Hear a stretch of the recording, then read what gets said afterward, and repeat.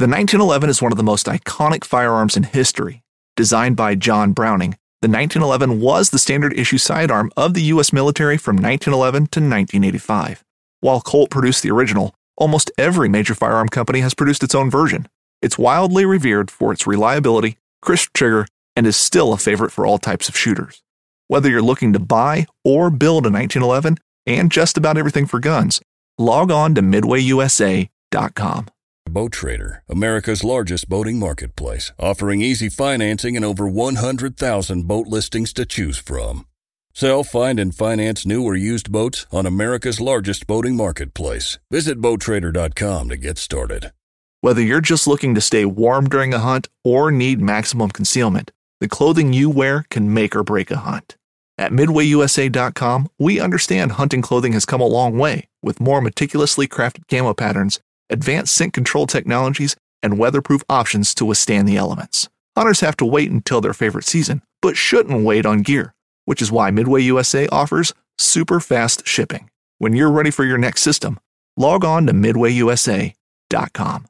This week's episode is brought to you by Dive Bomb Industries, the fastest growing, most affordable decoys on the market, with unmatched customer service. Visit them online at divebombindustries.com, on Instagram or Facebook at Dive Bomb Industries.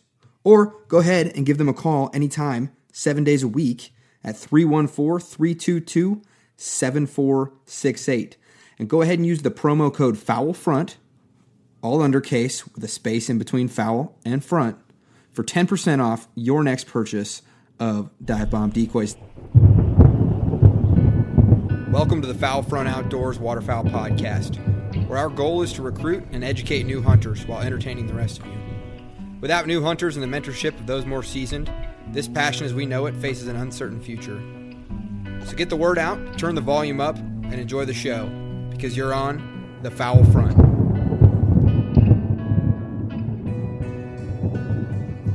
This episode also brought to you in part by Hunt Hickory Creek. And new to Hunt Hickory Creek this year is their Central Kansas Lodge. They're going to be running hunters from the end of October all the way through January, and their main hunting area is located between Quivira National Refuge and Cheyenne Bottoms. Now, Central Kansas is a special place for waterfowl hunting, and during the peak migration, these refuges hold hundreds of thousands, if not close to millions of birds at one time. So for your chance of a hunt of a lifetime, head on over to hunthickorycreek.com, because if you're going to hunt Kansas, hunt Hickory Creek.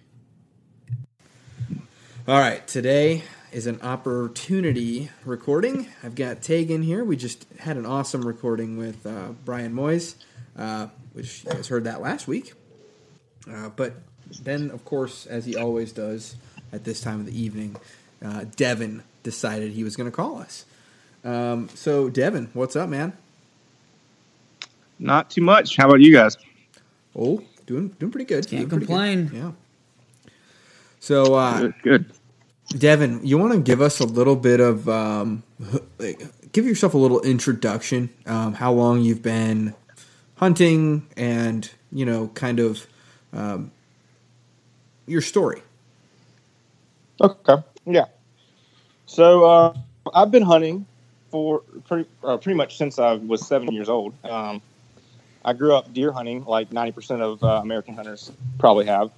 And then probably around when I was 10 years old, I got into turkey hunting just to extend my season.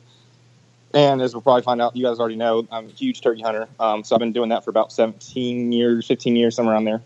And then the past 3 years, had a buddy invite me out and said, you got to get into waterfowling. And I didn't even know duck hunting existed. Even I didn't know you could shoot ducks or geese or anything like that. I've always played golf and looked at them and stuff like that and never even thought there was a season for it. Probably pretty stupid, but yeah, I found out that I can hunt. I went out, killed my first 2 ducks on my first trip, and was hooked ever since. Yeah, you make a funny statement there. I've been golfing, intermittently for the last decade or so, and a terrible golfer, absolutely awful. I'm to the point now where I can get bogey plus 2 or 3, pretty averagely. But in the last 5 years, so my buddies always get super ticked off at me. They're not waterfowl hunters, the guys I go golfing with. But they're always like, "Hey Ben, are you here to take pictures of the ducks and the geese, or are we gonna play this par 3?" Yeah, there's no way I'd be able to do that. I'd be way too distracted. Yeah. So we do a little bit more, do things a little bit differently. We play skins. You know what skins is? Or No.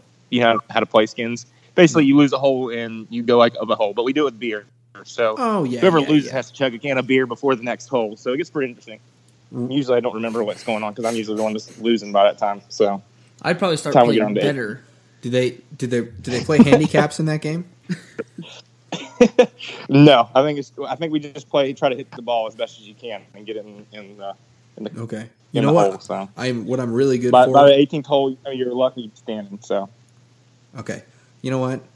No one wants to hear about golf on a waterfowl podcast. Let's go ahead and you know what? No one wants to hear about Or turkeys. any podcast. Yeah. Okay. you brought it up, so I don't want to hear it. Okay. Yeah. No. But at any rate, let's move forward. Yeah, we'll edit that out. That's fine. First and foremost, though, let's get into a little bit more about your waterfowl hunting, and then we'll talk a little bit about waterfowl hunting. For the not the newbies, I guess that's almost a derogatory word, but like talking to someone who's only been waterfowl hunting for just this is your second or third season.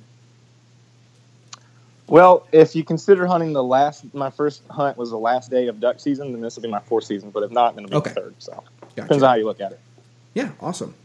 So, you're only 2 seasons away from having your own waterfowl podcast. So, all right. So why don't you go ahead and tell me about your very first duck hunt? So I was actually deer hunting with some buddies and part of a deer camp in North Carolina, in eastern North Carolina, and they said you got to come duck hunting. And like I said before, I didn't really know what was going on, so they said, yeah, come down next week. It's the last weekend. The ducks are in. It's cold. All you need is a pair of waders and a shotgun. So I went to Academy, which is kind of like a better Walmart, a cheaper Dick's Sporting Goods, for those who don't know, and got the cheapest pair of waders I could find.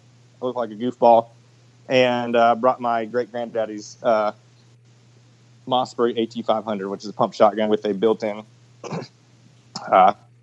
full choke. So I took it out there, got some number 3 shot. Really didn't know what I was doing. I just tried to do everything cheap because I had no idea what I was in for. Got there that morning. The next morning, we went out early, went down this swamp, and I was expecting to be like standing in the water. We weren't really in water. We were off of a river where there was little patches of swamps here and there, and I was actually standing on dry ground. But the guy instructed me, he said, you stand here. And I thought he was going to stand with me and show me what to do. But he left me. He was like, here, the birds are coming in fast. Be ready for them. They're going to fly over the trees. They flap the way you can figure out what they look like and how they fly is they flap faster than normal birds. That's all he gave me. And he walked off about 200 yards. So I had no idea what I was in for. Didn't know what I was looking for. Kind of a dangerous thing, but me and him were the only ones there, so I knew that nobody else was around, so I couldn't shoot anybody but myself if something were to happen. But I was waiting, and then just right after the sunlight came up, first light, started to hear some weird noises, some whistling. I never heard that before. And I took my gun off the safety, had it pointed in the safe direction, and, they came over. A group of 4 came over, and I shot in one drop. I honestly can tell you I didn't aim. I just shot. They came in so fast. And from there, I was like, this is pretty awesome. I've never done anything like this. And from there, I got hooked. Really, that's when I started kind of out on my own because it was the last day of the season. It was really a horrible time to get into it because I spent the next 6 or so months, 6-7 months, basically just trying to read up as much information as possible and just uncontained excitement for the next season coming in. What I had to look forward to. So I kind of had a soft opening into waterfowl hunting because, I was exposed to it when I was younger. I knew what it was about, but I didn't really like it or I didn't really get into it or anything like that. But through the people that I bring out and I try to. My goal is to get like 2 or 3 people hooked every year into waterfowl hunting, and I just remember like every time they are always saying, "No, the whistling, like I didn't know wings whistled like that. I didn't know, I didn't know they did that and all this, and how fast they move," and saying like, the people that I take out, they're pretty, for the most part, pretty well versed in shooting and shotguns and firearms and things like that. And they're like, "Yeah, I have no idea what my sight picture looked like. I don't even know if I aimed. Like I just shot 2 rounds. There was too much target, And I was like, yeah, pretty funny. But yeah, and you mentioned that, and I can get on this subject a little bit later, but I try, just because somebody reached out to me and did the same thing and got me into waterfowling, which I never would have got into waterfowling and done this, and eventually met you guys through podcast groups and stuff like that. So I try to give back to the sport as much as possible. I try to take out 2, 3, 4, 5 guys every year. This year, I take out 5 guys, and I'm pretty sure everybody, all but one of them, got their first bird, which is pretty awesome. So. Yeah, that's awesome. That's really good. All right, so you had some. You're pretty fresh to it. Well, I mean, we all are, but you had an interesting, unique perspective in that you're a lot closer than some of these other people that are trying to give advice, but you're closer to the mistakes made, and as am I. We were making these first time mistakes much shorter time ago, and I think the first 3 to 4 years of waterfowling, and it depends on the person, that's where you do your learning. You learn a lot of stuff after that because you never stop learning. But man, you'll never beat that first like 3 or 4 years of knowledge. Influx.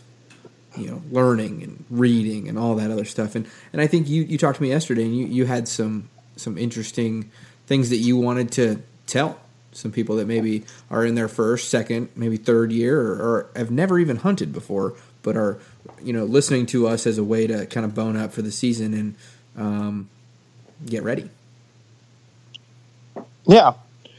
So we've got a couple, and the first one I can think of that I've probably run into first would be knowing distances of how far birds are.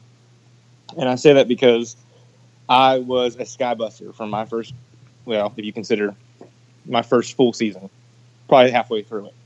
I was shooting a bird 60 yards up, and I was in, not to cover my butt, but I was out there by myself. After the guy took me out, I never really talked to him again. He gave me a good spot to go try out and hunt on this river, and I took a kayak in the dark and set up and just kind of did it myself from there on out. So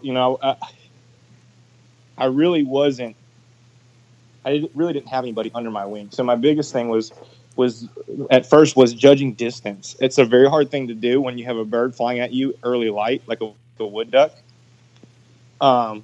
And you're excited because you're new into it. You want to shoot, you want to put some birds in the water or on the ground, and you see these birds fly over. And it's really important that you do that because, one, you can wound the bird, and that's not what you're out there for, is to wing a whole bunch of birds and have them float down the river and never be seen again. And 2, you end up doing what I think the biggest thing is educating those birds to your spot and decoys and everything like that. So that's probably something that's reverberated or that's said a lot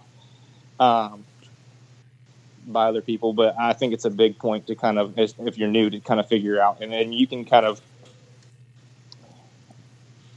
fix that and get your distance figured out by shooting skeet during the off season or during the season, and kind of just putting it maxed out and seeing where you can completely bust up clays at a certain distance. Walk it out, see where the distance is, and kind of where that that target goes, that clay goes, and you shoot it and make sure you can hit it for that distance. And that'll get you a little bit better into visualizing birds when they're coming at you at 40 miles an hour or faster. So that's one of my biggest things first starting off that I had trouble with. I know that's a big no-no in the waterfowling community, but again, when you're new, you're going to make mistakes. So it's not something to be frowned upon. If someone comes to you and starts yelling at you, hey, if you don't mind teaching me, take me under your wing. I want to be a better hunter. I want to learn these things. And that's what I did. So my second thing would be always tell somebody where you're going. I didn't do this at first. I didn't tell my wife. Then I just told them, hey, I'm going on the river. This is huge. If I'm not back by this time. Yeah, this is huge. Like, a lot of people forget this. Like, make sure you tell somebody, send them a pin before you get there if you know where you're going to be or the general area, say here and here, and give them a time you're going to be back by so that your loved ones aren't freaking out and they know when to come looking for you if they are freaking out. Because I say this because when I first started out, I didn't have a boat. It was a Swift Blackwater River in eastern North Carolina. And it was probably end of November. It was probably 40 degrees out. I was lucky it was fairly warm. And I was going through, my buddy and I split up, and he was going back to the truck upstream, and I was going to go down to some land downstream, and he was going to meet me at this private pickup spot. And, from there we just go, because I just wanted to keep hunting. I was I was a bird shy of a wood duck limit. So I go down, I shoot this bird that had popped out as I was going down the river, and I went to pick it up. Next thing I know, I'm trying to wring its neck. Next thing I know, I feel something hit me in the side of the head. And so I lean to the left. And as I do that, water starts coming in my kayak. I flip out of my kayak and my waders, lost my gun, GoPro. We had all this stuff, shells, everything. The only thing I didn't lose was the stuff that floated, which was my kayak. Wait, so you lost your gun? And stuff. Yeah, I lost my gun. It's still down there to this day. And like I said, it could have been super, and I was still half mile from the pickup point. And I was lucky that it wasn't super cold out. Yeah. I got out to the bank I swam over to the bank with the kayak in tow. And I went out, dumped my laders out, got back in the kayak and floated downstream. And of course, I could be like 14 more ducks going down the river. Having a gun to shoot at them. But that's a rough lesson to learn in the field. Yeah. That was within my first 2 months of probably month of actually doing waterfowl myself. Yeah. So, just make sure, my biggest thing is make sure you tell somebody, because if I hadn't have told him, and he probably still would have been waiting for me, he wouldn't have thought anything, but I soaked my phone was ruined, all that stuff. And so, I was down the creek without a paddle. Yeah. One thing that I do, and it could have been bad. And this is probably, maybe you'd call it overkill, but to me, there's, when you're out in the woods, seconds equal minutes and minutes equal death. Especially when it comes to hypothermia and things like that. Whenever I go hunting, first and foremost, I tell my wife, like, hey, this is where I'm going. Oh, and also this is my plan B. If no one can find me there, look here and look here. Okay? Especially if I'm not in cell phone range. The other thing I do, at my truck, I leave a message, or I leave a note on, in my window. And it says, my name, my phone number, and particularly where I'm hunting, and a timestamp, with the timestamp saying, hey, if this is older than 8 or 10 hours, call the authorities and alert them,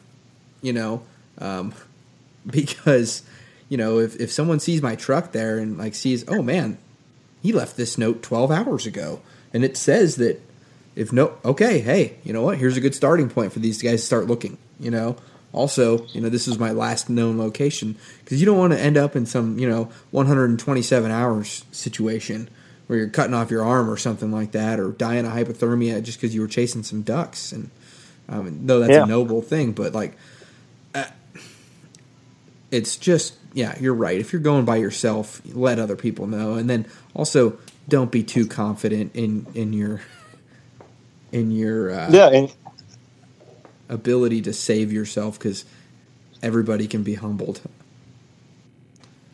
Oh yeah, Mother Nature is nothing to be reckoned with. I mean, I realized that because after turkey hunting and deer hunting for so long, you really kind of get used to being on land. You're not really, you can be in harm's way, but 99% of the time you're fine wherever you go, Right. deer hunting or turkey hunting.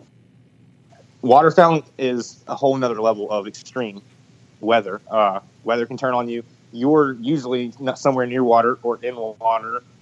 So, that can be extremely dangerous. And, going new, you're thinking of, and my mindset was, I shot that bird and I was like, yes, I shot my 3 bird limit of wood ducks for the first time ever. I was super excited about it. It was an accomplishment for me that I'd set out to do.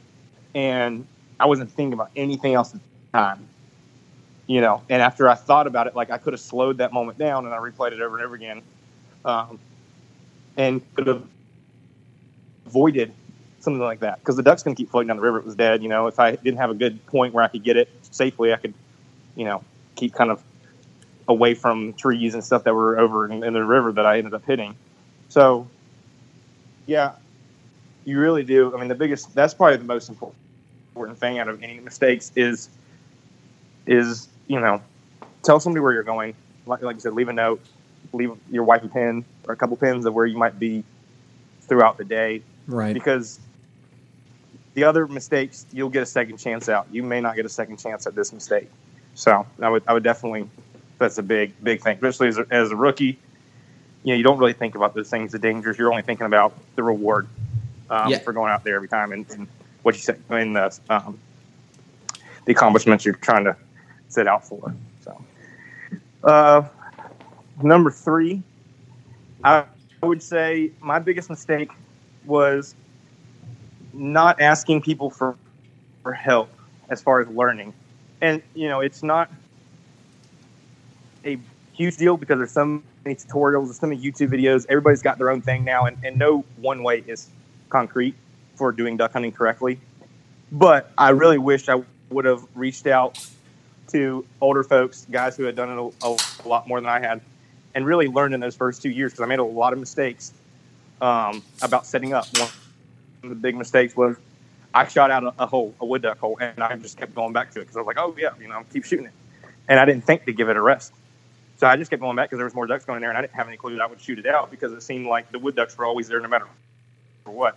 Right. And I bring up wood ducks mostly because that's all I hunt over here because not really a great plethora of ducks besides going to the actual East Coast where there's a whole bunch of divers. Right. But again, but yeah, so that was a big mistake in itself because I ended up shooting that hole and I ended up wasting time, precious Saturdays and Fridays that I had off to go to a place that wasn't producing. And somebody could have told me, had I reached out and asked somebody. And I know it's a controversial subject, asking older people, because some people get upset about new people joining the sport. And I don't really like calling it a sport, the pastime, the hobby of duck hunting. And it's very territorial. So new people get really kind of anxious about doing it, and they'd rather just do it themselves. And I think it'd be easy because it's just like asking property permission. If you don't get the first one, go to the next person and just keep doing that until you find somebody that was willing to take you under their wing and really wants to show you the loops and really make you a better hunter and just share it because they have the same passion that you do. Right. And also be respectful. Don't try to act like you know it all either, because I know that's one of the things that turns people off from actually trying to learn. And I'll say this, it's a turkey story, but it relates back to waterfowling. A couple years ago, same hunt club that got me into waterfowling, I wasn't sure of the land there, and so I got the guy to take me out. And I acted like I didn't know anything, although I had 10 years experience under my belt.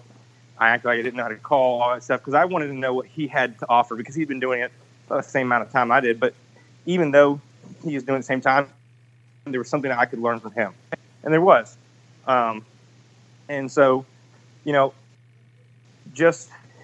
I just acted like I didn't know it all, even though I had been turkey hunting for 10 years. I did that so I could learn something, because if you shut your mind out that you know everything and this and that, you're not willing to learn. And sometimes you can learn some actually really important things that you can use to better yourself as a hunter, as a sportsman, as a conservationist, all those things. I think that you talk about an awesome dichotomy there. So there's, when it comes to waterfowl hunting and hunting in general, Tegan, I think you'll agree with this. So there's a kind of a need or an urge, almost a guttural feeling that to prove your worth when you're talking about something, to show that you have especially a sport or pastime is passionate, that consumes us as much as hunting does. We don't want to look like newbies if we've spent any considerable time around it and around it. And I think that's it's both good and bad. Like I definitely understand, and it ebbs and flows within me, especially running a waterfowl podcast with only 5 seasons of waterfowl hunting experience. And granted, not to talk about it, but I've shot, or I've had a lot of opportunities that are unique in waterfowling, just with basically hunting a different state all 5 years. But the other thing too is guess what? Just because the way you did it in Oklahoma, or the way that you did it in El Paso, just because it worked down there, or just because that's the way you've been doing it, doesn't mean that everybody else is wrong. Just because someone wants to put a mojo right in the hole, doesn't mean that's wrong. Just because someone wants to set the mojo up out on the hill, like I do, that's not wrong. We get so tied up in who's right and who's wrong, and what piece of gear you need to have, what piece of gear that is garbage. We lose sight, I think, of the whole thing. Is this? Guess what? As hunters interacting with nature, we are all different. We're all unique, and though we have very common threads, and the same pulse runs through our veins for waterfowl, we all do things a little bit different. We're all just unique little soldiers marching on the field that is waterfowl hunting, and we have to remember, guess what? The love of waterfowl brings us all together, and we don't need to fight. We don't need to fight when we're in there. We can passionately discuss things, but we shouldn't be making each other feel bad. I don't think. And I could go on about this, and I'll just say this is that's kind of what, and I don't even like saying this, but the hunting industry, quote unquote, it's kind of brought to hunting.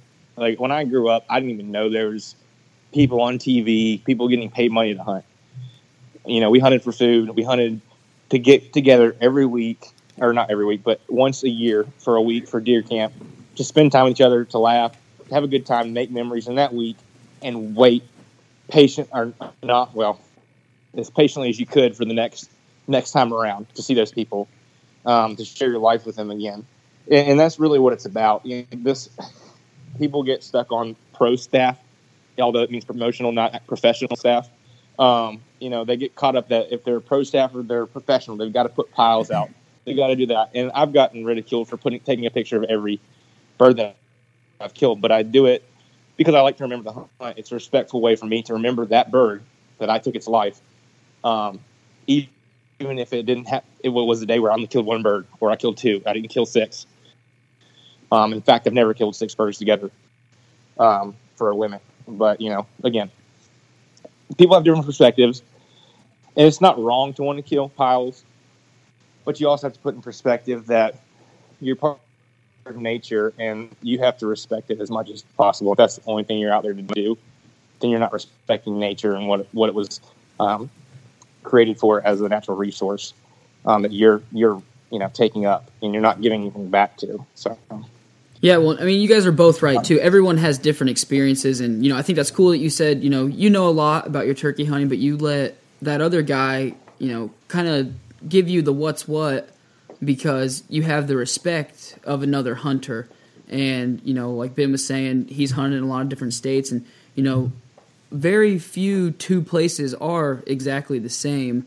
I wouldn't go down to Arkansas or Louisiana or East Texas and start judging somebody's timber hole spread up when I've never hunted flooded timber in my life. I may think that somebody doing something is a little bit different, but like you guys are saying, I think it's good to respect other hunters and the way that they do things, and maybe you'll learn something new too. Oh, absolutely. I mean, I 100% agree with that. And a great thing was, Chase, great guy, best guy I've ever been with. And I'm not trying to just promote something. It's my personal experience. I've been with a whole bunch of guys, about 6 or 7, and he was the most genuine person. He treated me like a person. This is Chase from Hunt Hickory Creek, correct? Correct. Okay. Yes, it's Chase from Hunt Hickory Creek. And never had been treated like that with a guy. He treated me like a best friend, like a good friend that I hadn't seen forever. And going out there, people were like, well, why don't you just go, on public land and do it yourself? You got enough experience to do that. And although I didn't have the time, because hunting a bird in Kansas is a lot different than hunting a bird in North Carolina. I know how Easterns work, but I've never hunted Rios. So to me, for me to go out there and act like I know, I'm going to end up looking like a fool most of the time and possibly not come back with a bird. That's why I went with him, because, I knew I didn't have a lot of time to do it. And it was a good, if anything, I was paying for an experience to learn how to hunt Rios for the future, to learn how the birds, interact in their environment, because I would have never guessed that, these Rios were in these small, I can't remember what they called them, but it was like a small type of oak tree. And these trees, and, or even in cedar trees, they would go and lay underneath cedar trees. I would have never guessed that. I'm used to birds being sometimes in fields, and these birds were completely different. And I would have just literally not been able to kill any or be able to learn anything, because I would have just been dumbfounded. Again, it goes back to, humbling yourself and trying to soak up as much information as possible. And just because you know a lot of information, there's always more information to soak up. Right. But again, I guess my fourth point would be, as a new waterfowler, you don't have to have everything. You don't have to have sick gear. It is nice gear, but you don't have to be pressured into that. And again, that kind of goes back to the whole waterfowling, industry.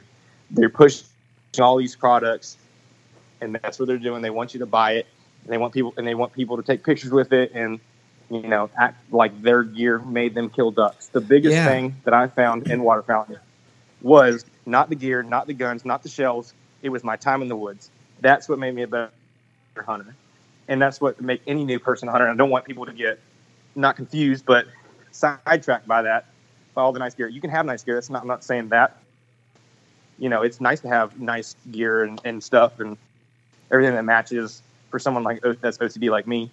But really, the most thing's going to make you a better hunter, especially if you're by yourself or you're hunting with other new guys, as you're getting more people out, is to log time out in the woods. It's the most thing you can do. Even if you're failing every time you go out there, you're going to learn what not to do for the next time.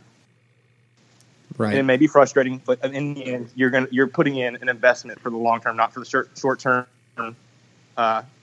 instant gratification, which is what our entire society is built on. Yeah, and I think another thing with that is that there is a considerable, and like I said, every person is different. Every person has a different checkbook or a different bank account. Numbers, different amounts of money mean different amounts to different people. But one thing that I think one thing that will always persevere is that whatever that dollar market is that kind of makes you feel bad about spending, don't butt right up to that mark on your first, second, or third season, because man, that can really make you. I mean, we've all bought something. We've all paid for something that was super expensive for waterfowl hunting or hunting anything, and it feels really great until you put it in the garage, and then you walk in and you see your wife standing there, and she has no idea. You're like, oh, hey, babe, hey, we're not going out to dinner tonight, things like that. I know that's definitely happened to me, and I've regretted some purchases that I thought that I absolutely needed. Like you said, I think that I would caution you in your first, second, third season until you really have set a budget for this and set an expectation to your significant other or even yourself about, hey, guess what? There's a budget. There's a budget for waterfowl hunting now. I also hate to see people try to correlate price of gear and products with success. Because, like you, Devin, I was very self-taught. I didn't have any mentors, really. I actually started duck hunting on my very own. I didn't even get taken on a hunt. And, I bought, 24 GHG hot buys for, $30. Had a garage sale, and I had an old hand-me-down 870, and I killed a lot of ducks when I was younger with some very, very low-end gear, and I since then have bought some nicer things, but I also, Ben is saying, I've also made some regretful purchases as well, and I don't think that the price tag on something necessarily is going to give you success. Yeah, and I just look at the Facebook market in my area wherever I go, and I look on there, and I'll see a dozen decoys come up, or 2 or 3 dozen decoys, or some sort of barely used waterfowl piece of equipment, and I'll text the guy real quick and say, hey, what's the deal?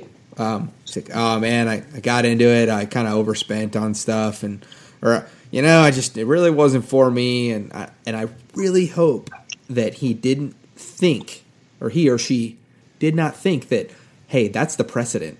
I need to spend $155 every time I go to Cabela's on waterfowl stuff. I hope that precedent wasn't spent, that waterfowling is an expensive sport, but it doesn't have to be the most expensive thing in the world. Oh yeah, and my biggest thing is save your money on gear and spend it on experiences.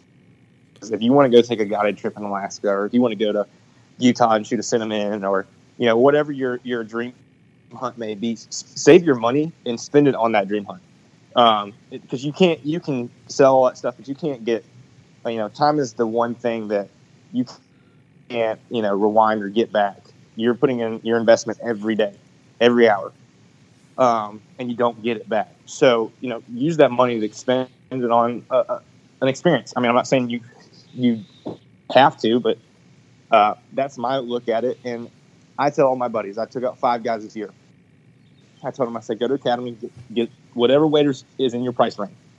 I'm not going to make fun of you if you look like a fool, because I look like a fool with the waders that didn't have any pockets and basically look like a onesie, basically. Look like a giant baby in them. Camo. Yeah, that's true. And so, I mean, get what makes you feel like, and I have buddies that use 870s, they use pump shotguns. I don't tell them, you need to get a semi-automatic. Whatever feels comfortable, whatever's your price range. Our great-granddads and our granddads and our forefathers hunted with, nothing. Like the coats that they wore every day to work in the fields or go to the factories and work, and the jeans that they wore and the shoes that they wore. They didn't have all this stuff, and they were successful.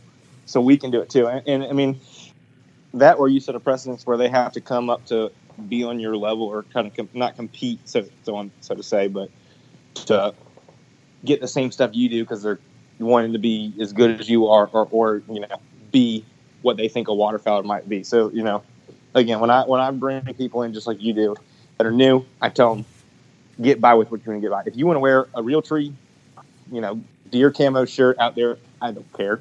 Whatever's in your budget, man, because camo's camo.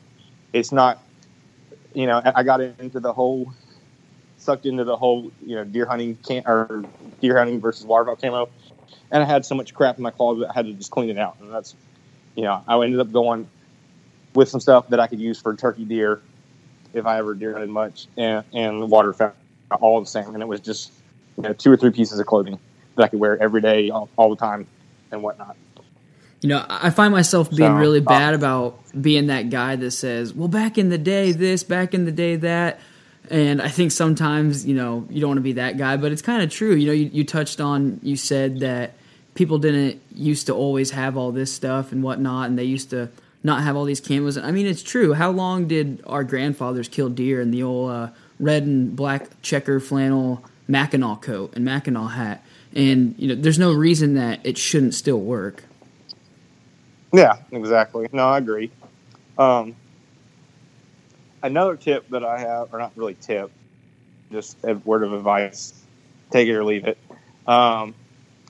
is for training dogs. I'm new to training dogs too. And you don't have to have a retriever. I did because where I was at, it made sense because the water's 10, 12 feet deep and fast flowing. And if I'm having birds come in, the birds would be gone by the time I got into a kayak or boat and started my motor up. So it made more sense to me to have a dog to retrieve me back. And, I could focus on hunting because I usually have about a 30 to 40 minute window of shooting time with wood ducks every morning before it's over. So you spend 10, 12, 15 minutes going and retrieving ducks.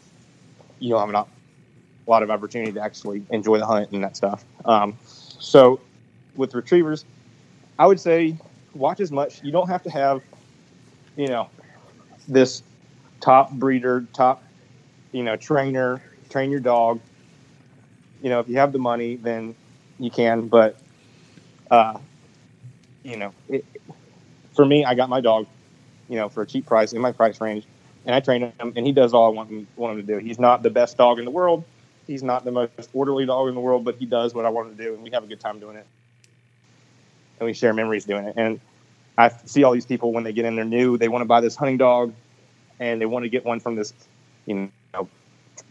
famed breeder or famed trainer, and they spend all this money on a dog.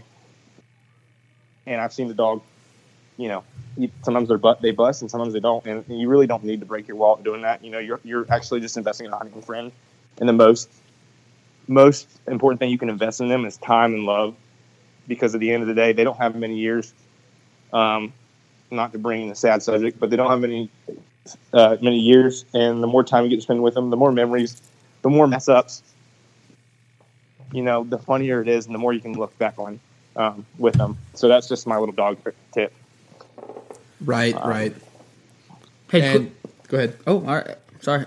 Hey, quick question. So, you were taken out on one duck hunt, but then after that, you said you did a bunch of research, and I as well, when I started off, I was looking up so much stuff, just even on Google. And, one thing that is nice this day and age is that everything's at your fingertips right away. And so do you want to kind of touch on when you started doing this research, for all these listeners who maybe are new and just getting into it, or maybe you're thinking about getting into it but haven't yet, how did you approach the research, and how did you, get into learning more detailed things with waterfowl on your own?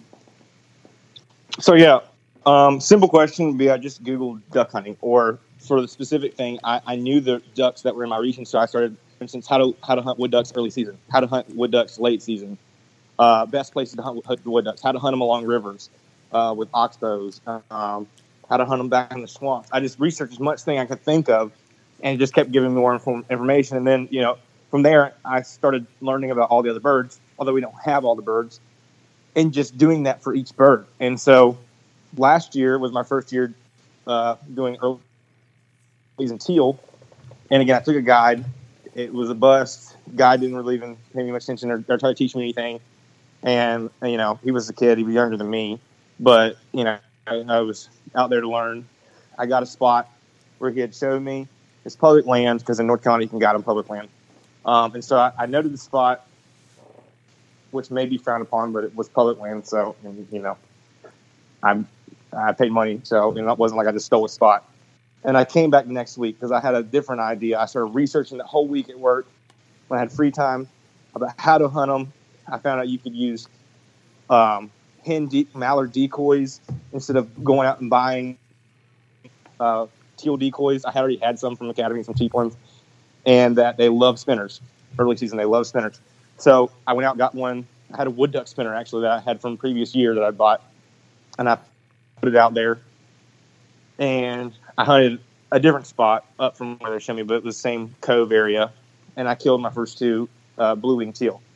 Didn't know how to call, didn't know anything like that, but I just from research and from the area and kind of knowing the general area of where to hunt, where they were coming in and how they like to fly along the coastline, that I was able to be, successful in my book. I didn't come home empty-handed. I came home knowing that what my research did paid off, and learned a valuable lesson more than anything.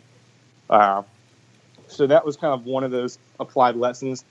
The other thing was I would just research about the species.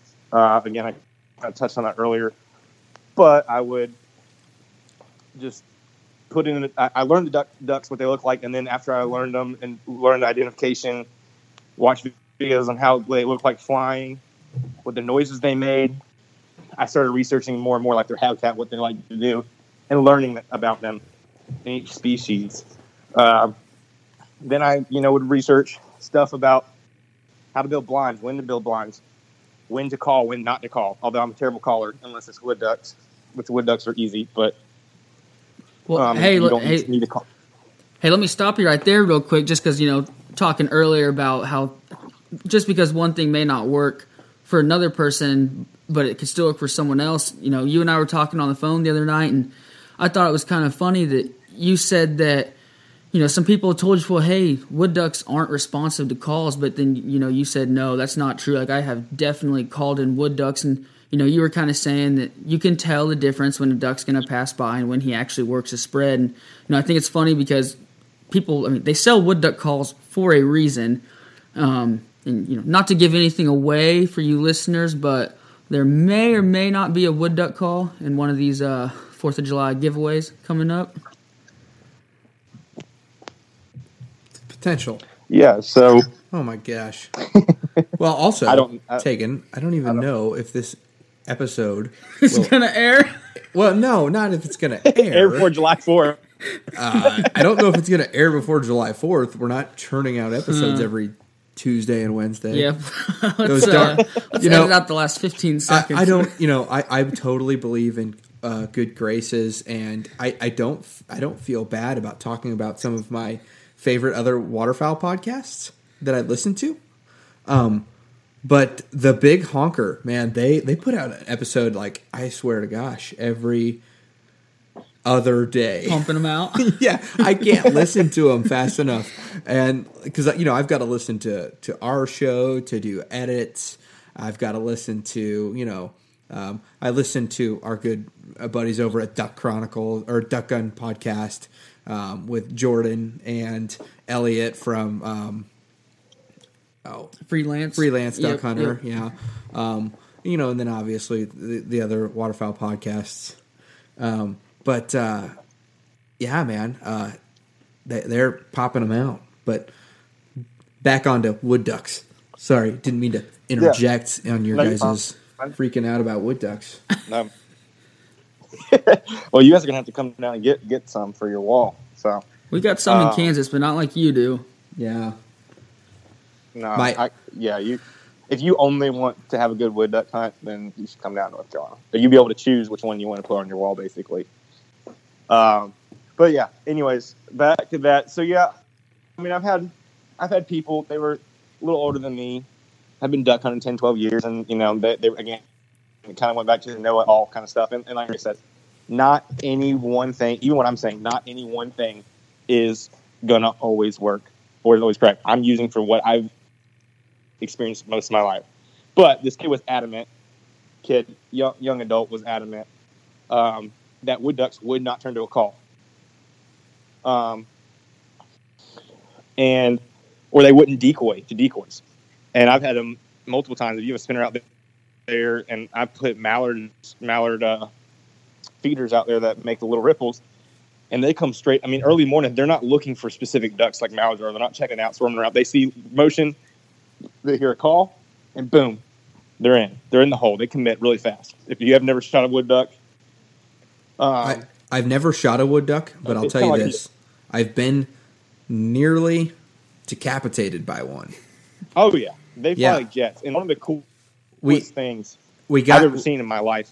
We got into a hole late once, and because the truck got a flat tire on the way there, and we had a long hike into this public spot, and lo and behold, they're the only ones there, and so we're setting up right around shooting light, and someone's like, ducks, and I turn around and literally I had a wood duck about 3 feet in front of my face, and I was like, oh man, almost made me like, I almost went water over the top of the waders.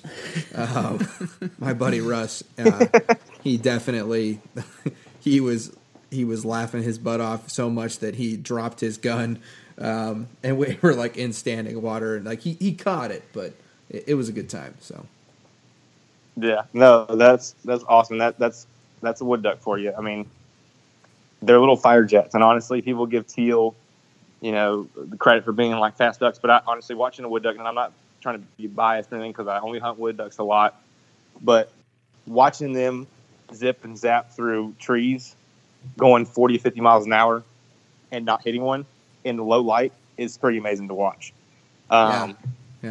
One of the biggest things I've ever seen that was the coolest thing was watching one fly into a hole in a tree on a cypress, and it was going like 40 miles an hour, and I thought it was going to go through I thought I was going to hear a thud going through the other side of the tree. I looked, breaking through the I hear tree. nothing, but that bird turned on a dime and dove down into the tree. Never seen anything more amazing in my life. Yeah. I mean, they're amazing animals. well, you're about to see but something a lot more amazing than that, Devin. So you got you got a kid coming. You got a kid coming up. So oh yeah, absolutely. Yeah, that's going to be pretty. It's going to be awesome. I'm getting my hunting buddy. So not as good as that wood duck flying into that hole, though, sweetie. Yeah, but Some things are hard to beat. Comment taken. Sorry, we bunny trailed, but yeah, I mean, everyone's got their own experience. I've literally hit a wood duck call. Had the wood ducks, they were going past me. I had a wood duck call, and they banked and turned and came right into my hole. I mean, I've had multiple times. It wasn't like one time experience. So I can't say that wood ducks don't come to calls. I couldn't, if someone were to ask me, do they come to calls? I couldn't say no because I've seen it. Yeah. Well, I say it happens all the time, not very often, but it does happen. You can call them in. Devin, are you up at your still up in the Appalachian Mountains with like no cell service, or what's going on? You keep cutting in and out. I do not know. I am up at my house. I do not know why it's cutting in and out. I'm sorry for that. I'm staying at once. No, I was just making fun of you, Appalachian Americans. I can move. Just man. But yeah, I mean that's all I have for beginning waterfowlers. I mean, feel free to reach out to me if you live in North Carolina. Reach out to me. I'll try to get up and hunt with you. Like I said, I'm not a professional by any means. I still don't know what I'm doing. I'm still filling it out. That's why I'm going to hunt with Ben and Tegan in early October before the baby comes, and learn from them, because that's the biggest thing you can do is be humble and soak as much information, because when you're on your own, there's nobody to watch you, and so you're not impressing anybody else besides yourself. It's kind of like what my granddad and dad used to always say is, when you're only trying to get better than yourself from the last time. So then that's really what it is. It's not a competition against anybody else, or anything like that. You're trying to better yourself from the last time that you went out.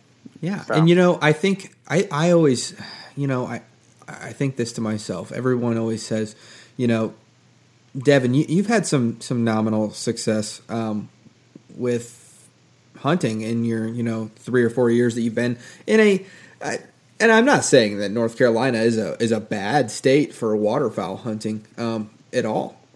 But it is. You can say it. It's all right. Well, see, no, that's the exact opposite of the point I was going to say. Is guess what? I know. Just kidding. Ducks are being killed in 49 out of the 50. I don't know anything about Hawaii. I don't even think you can hunt. Anyways, I have no idea. But what I'm saying though is I don't know nobody thinks of West Texas, El Paso, but that's world class hunting. I've had people tell me that are in the know. Nobody thinks of some states like literally California, Utah, these places where there's generally it's not Louisiana, it's not Kansas, Oklahoma, the Gulf of Texas. There's ducks to be had everywhere, and yeah, sure, some places are better than others. And I just want to do a quick little plug in here for Hunt Hickory Creek. You talked a little bit about them earlier, and if you want to get into Kansas. Kansas is a pretty special place for waterfowl hunting in our era. You know, the flyways have been shifting to the west a little bit over the last couple decades, and Kansas is really right in the thick of it. And Hunt Hickory Creek, Chase, like you said, man, he's a great guy. You know, I talk to him almost every other day, and half the time it's not about waterfowl hunting. And you know, he's coming on to give us some pro tips here in these episodes, and because he really is, he's not just about, you know, getting clients and getting ducks. You know, he's really out there to help you, you know, be the best hunter in person that you can be, I guess. So, yeah. But man, I will. Go ahead. If you let me put something in too. I mean, from personal experience, I hunted turkeys with him, as we've heard earlier in the show. But you're going to go away satisfied whether you kill 3 ducks or whether you kill, you know, I guess however many would be 3 days, so 18 ducks, right, and a couple geese or whatever the limits are. Because he's a great guy, and you're going to enjoy being around him, even if the hunt is slow. You know, he's going to make sure you feel at home with like you're hunting with your buddies, your best buddies. He's going to give you a great experience, whether, you know. I think that's important too, you're out there because for your first time, or I mean, a lot of whether times you're out there for your first time, or whether. Go ahead. Sorry. No, yeah. I mean, a lot of times, you know, I'll tell you, I've only been on one guided hunt in my life, just because I'm kind of a do-it-yourselfer kind of dude.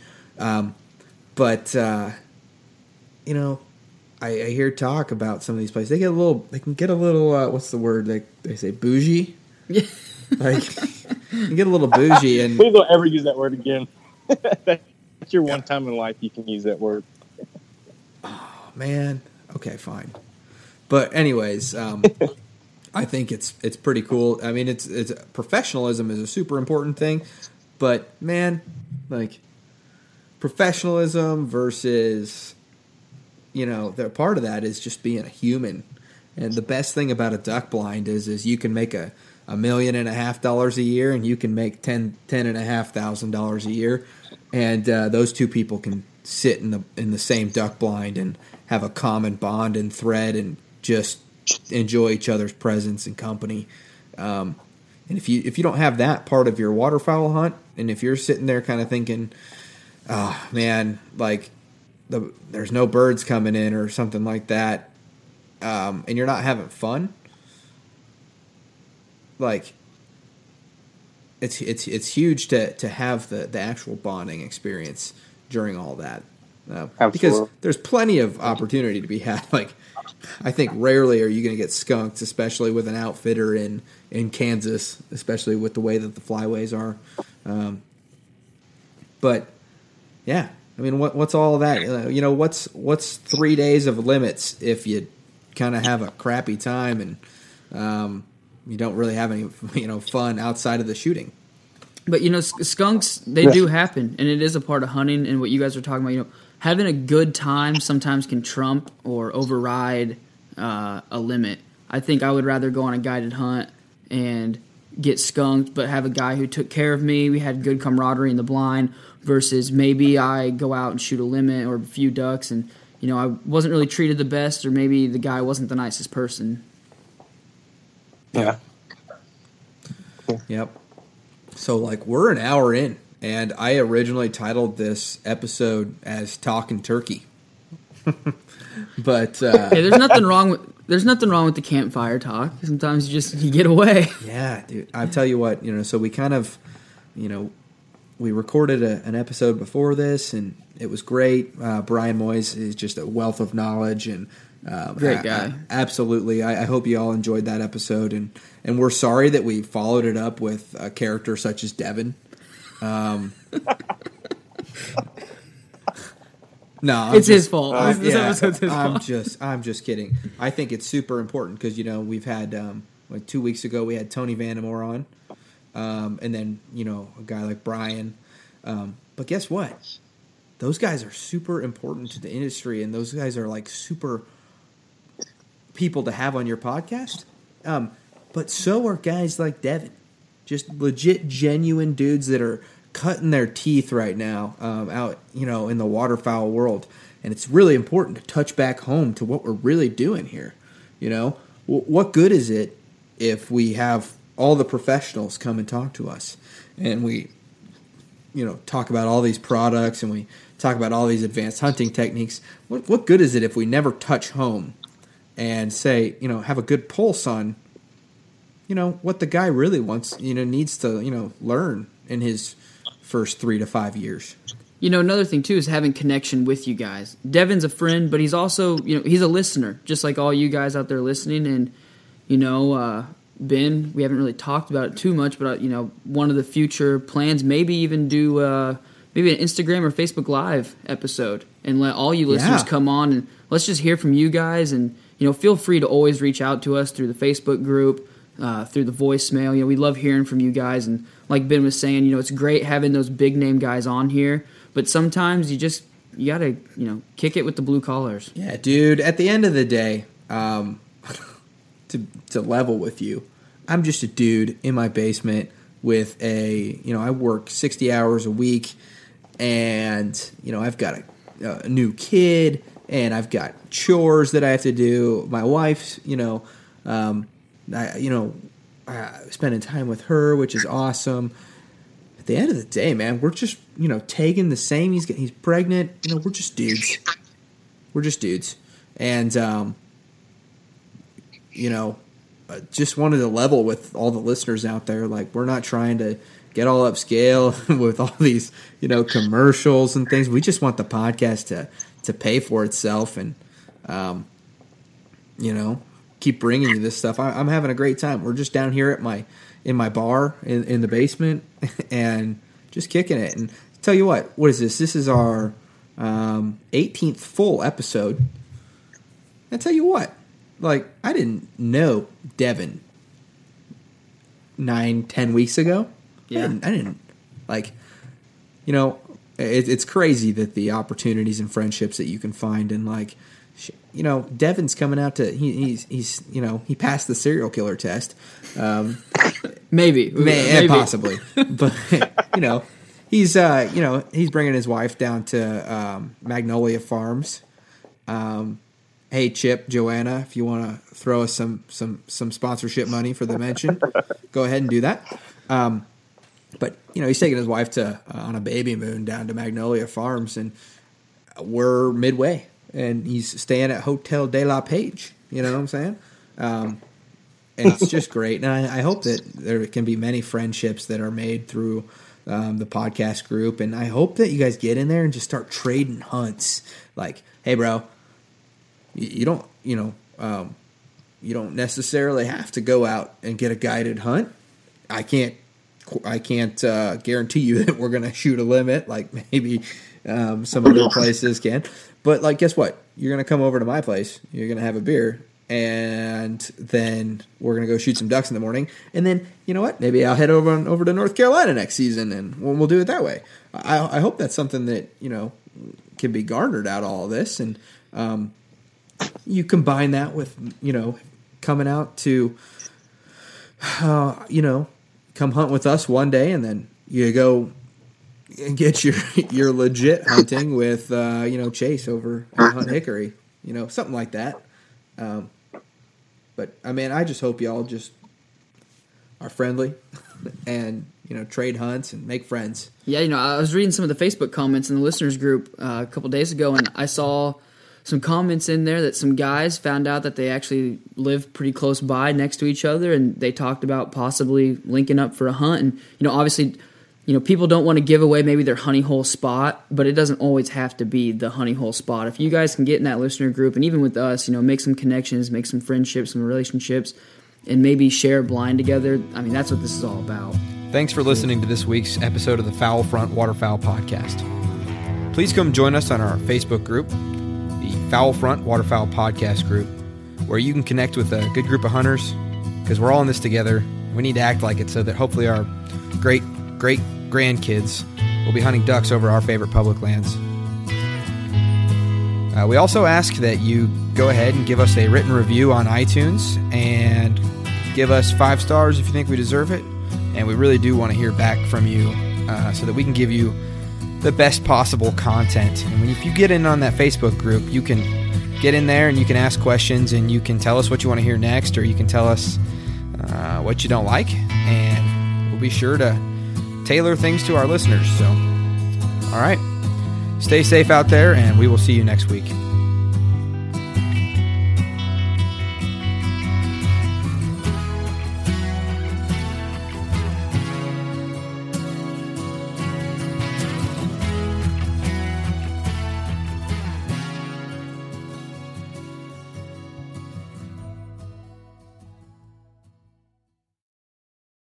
Hey, you ever been sitting in front of your TV just wondering why you can't catch the latest episode of The Foul Front right there in your living room so you can press all your guests and family with your fine taste in podcast listening? Me neither, but hey, as a part of the Waypoint Outdoor Collective, you can now find The Foul Front and some other great podcasts on your Apple TV, your Roku, your Amazon Fire Stick, Smart TV, even your gaming console, just by downloading the Waypoint app. And heck, while you're there, they got over 2,500 hunting and fishing shows on demand. Go download the Waypoint app today.